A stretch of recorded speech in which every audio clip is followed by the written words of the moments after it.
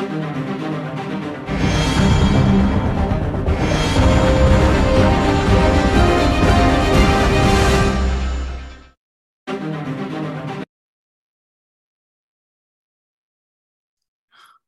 back, everyone. My name is Michael LeBlanc, Director and Senior Portfolio Manager at Canaccord Genuity Wealth Management. And thanks for joining us here every week where we do a live update of everything we saw last week in the markets and what we see coming up. This is next week today. And as always, keep in mind, everything we cover here is for information purposes only. Do your own due diligence or talk to a professional advisor before applying any strategies in your portfolio. If you have any questions on anything we talk about today, feel free to reach out to us. Just go to mikeonmoney.com.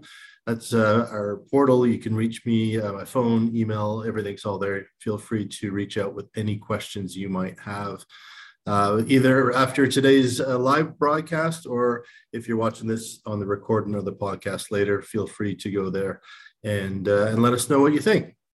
So with that, let's jump into things. I am working remotely today. If you're one of our BC watchers, no, I did not run away from the floods and storms. They're not trapped anywhere. I was pre-planned travel. So hopefully everything's coming through clearly as I'm working from a different location and always a suspect with Wi-Fi. I'm not going to spend too much on a COVID update. I'm really just going to touch on nothing really new in BC, Canada. But more just looking at, around the world. Obviously, we're seeing some bigger numbers, resurgence again in areas like Germany and Austria just put in some pretty severe lockdowns. Basically, they've done the kind of the reverse of last year, where if you're unvaccinated, you're not able to go out. You have to stay confined at home. You can only go out for essential needs like food and medical attention. So, with pretty hefty fines, if you want to go out and about and interact with people and be social, you have to carry proof of vaccine all the time. So we're seeing more and more things like that happening. Obviously we're in New Zealand. We're seeing some resurgence. Really, where we're seeing is countries that kind of have that low overall vaccination rates. We're seeing big numbers pop up again. And the latest numbers, we're seeing bigger numbers in the US as well. And the latest I've heard, and I haven't got the exact number in front of me here, but last I heard was the US was still below about a 60% overall vaccination rate, which is still pretty low on a global scale. So we're still keeping a close eye on how things are being affected as far as restrictions and travel restrictions go. So with that, take a look at the news. What we're looking for this week is Canadian housing starts. I will say I saw some preliminary numbers. Looks like we set another big rally from the July numbers to October.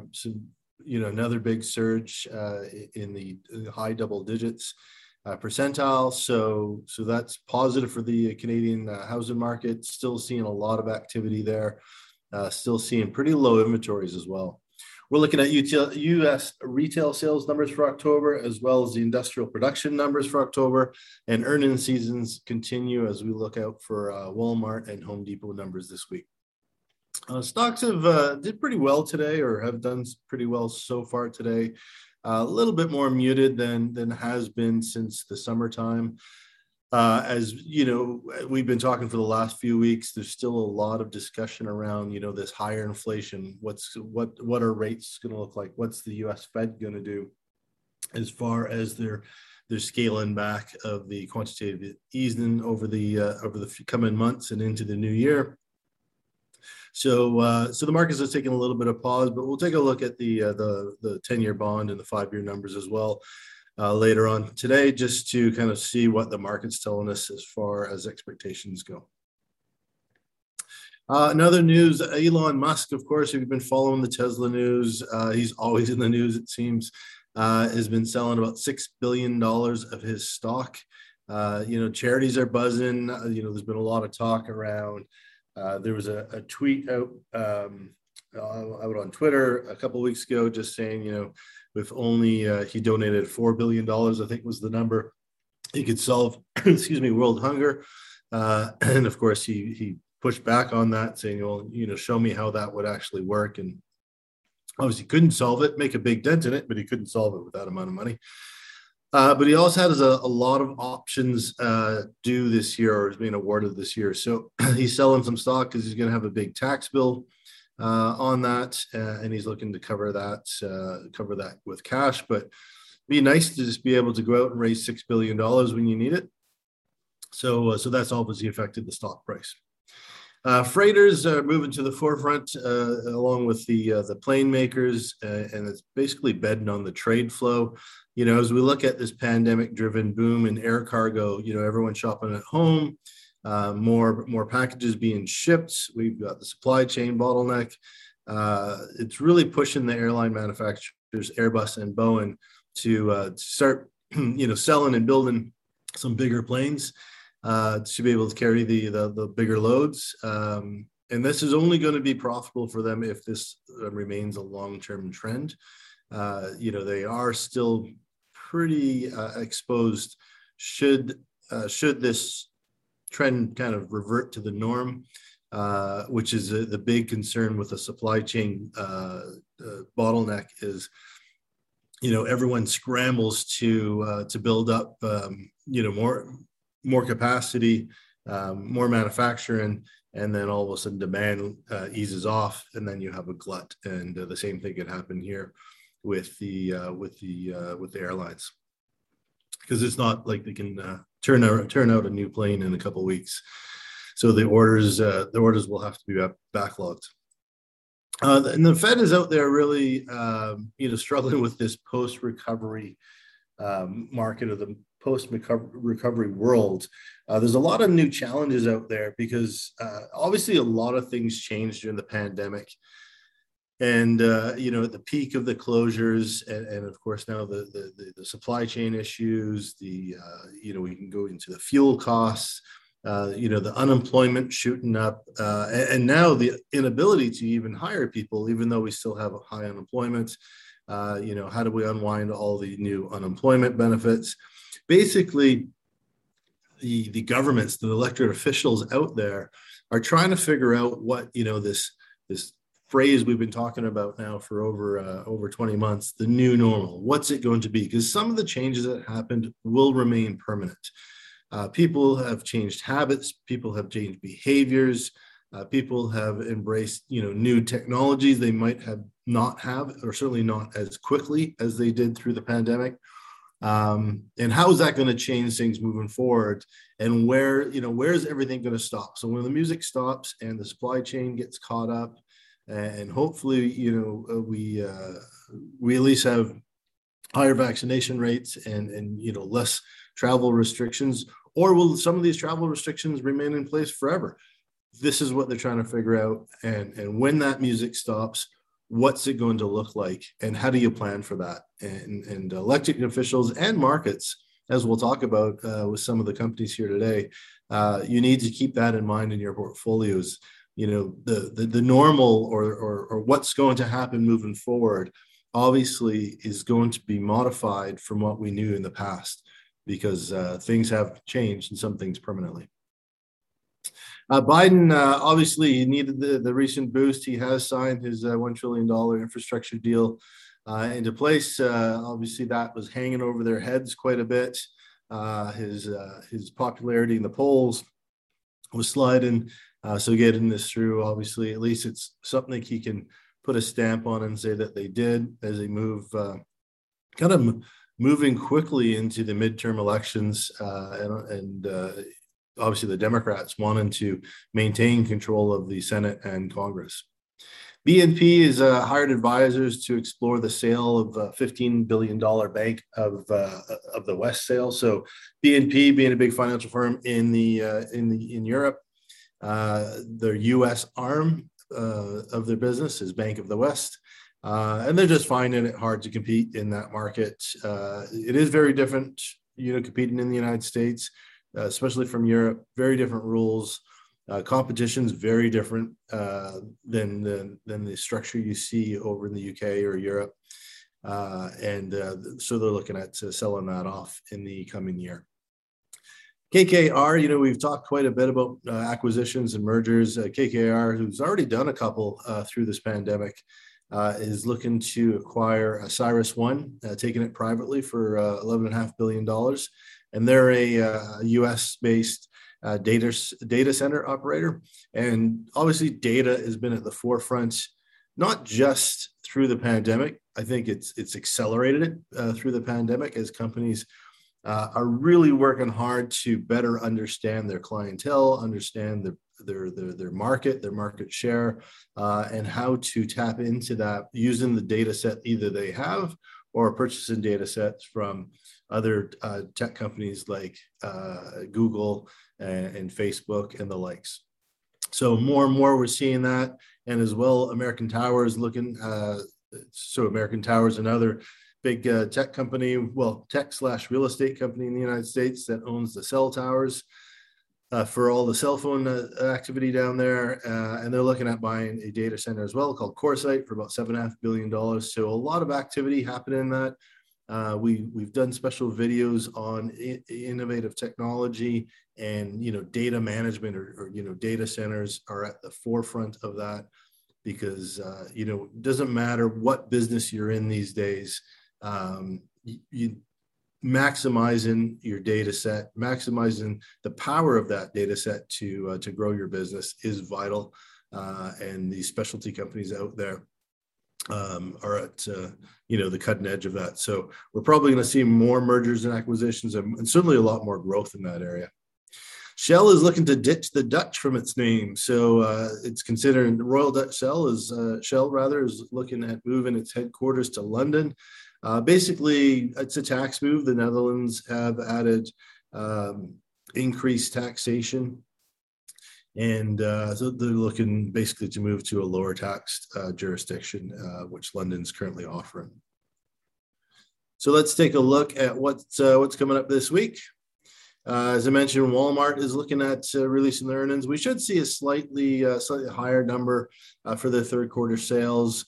Basically this early Christmas shopping, we've been talking about it for a few weeks that, the supply chain problems are potentially going to have low inventories for your holiday shopping.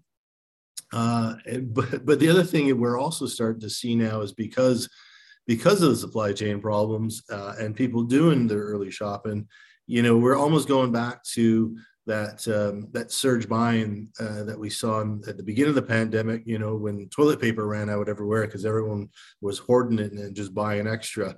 We're almost seeing people doing the same thing now, worried that there's going to be nothing available in December and buying up everything early, which of course is self-fulfilling, causing the shortages before new shipments can come in.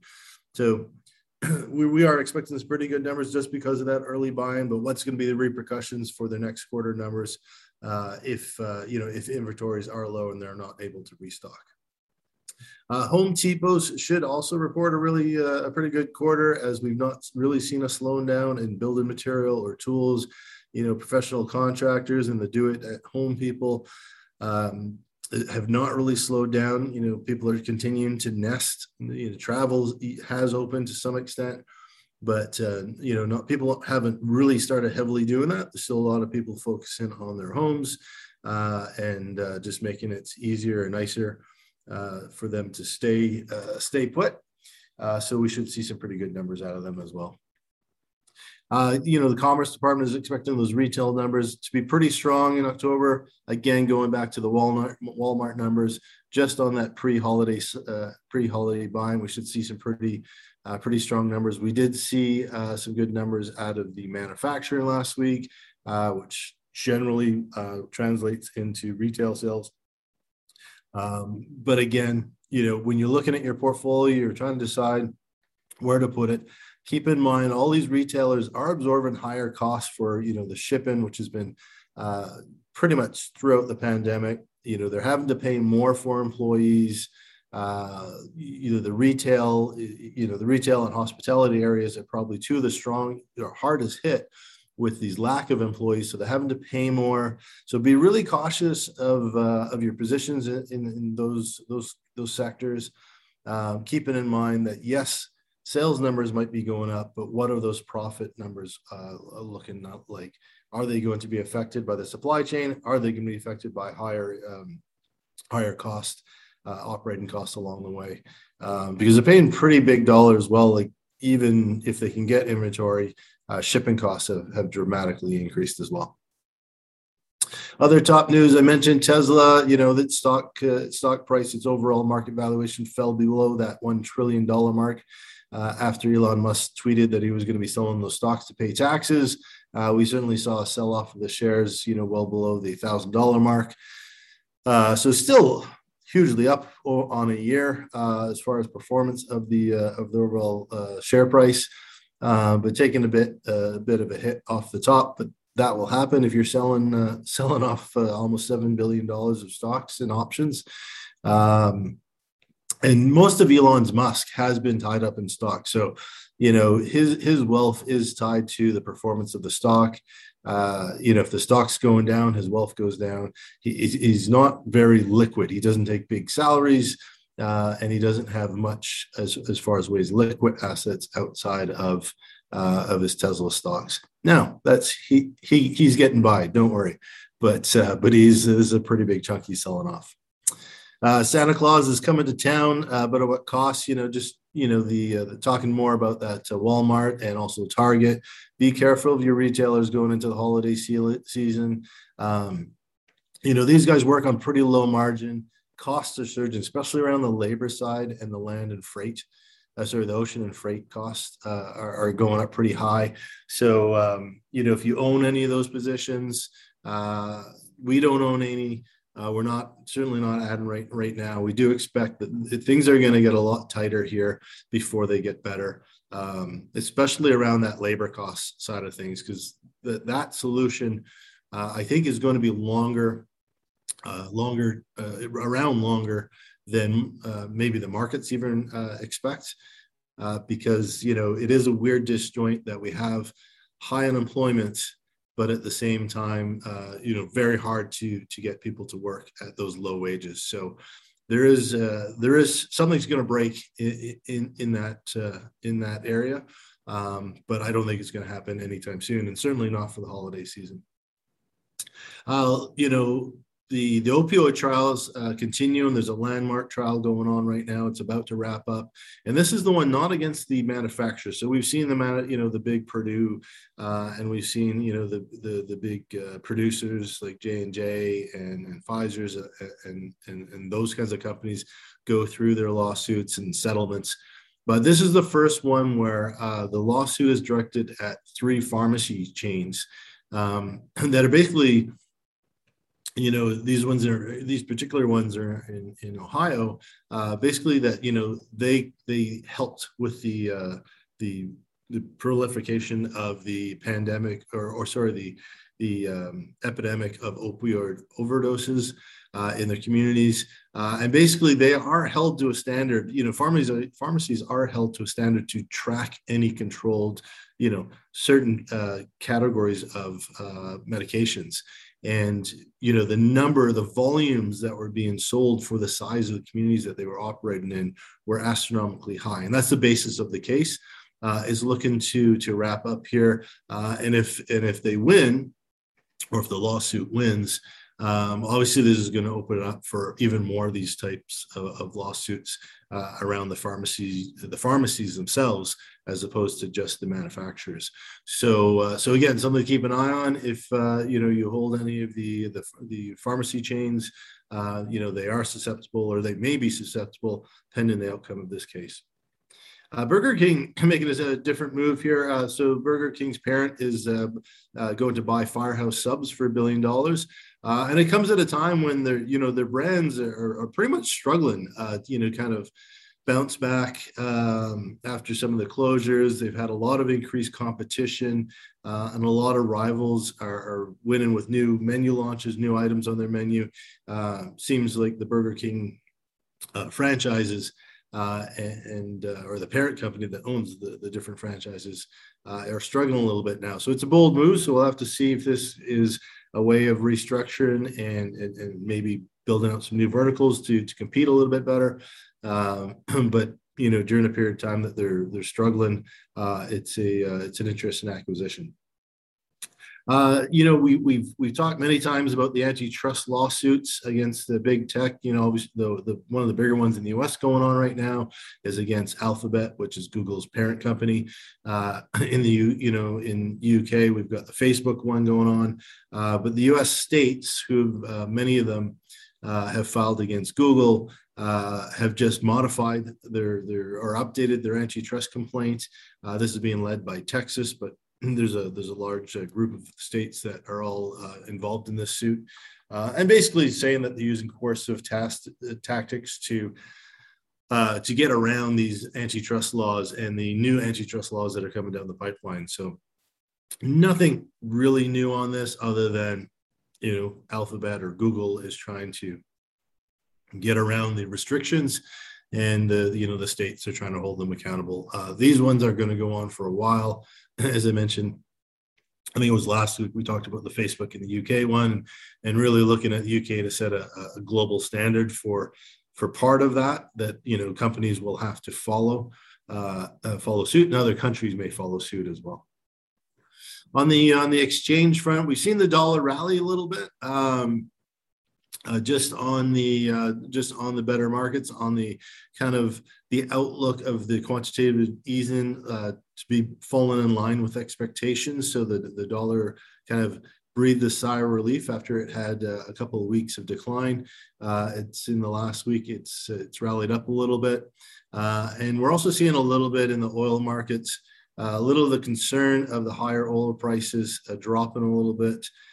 Basically, what we've seen is a little bit more supply in the market, but also we've seen some countries looking to tap into the reserves to ease the pricing within the country, and the U.S. is looking at tapping into their government reserves in order to ease the pressure on the gas prices in the United States.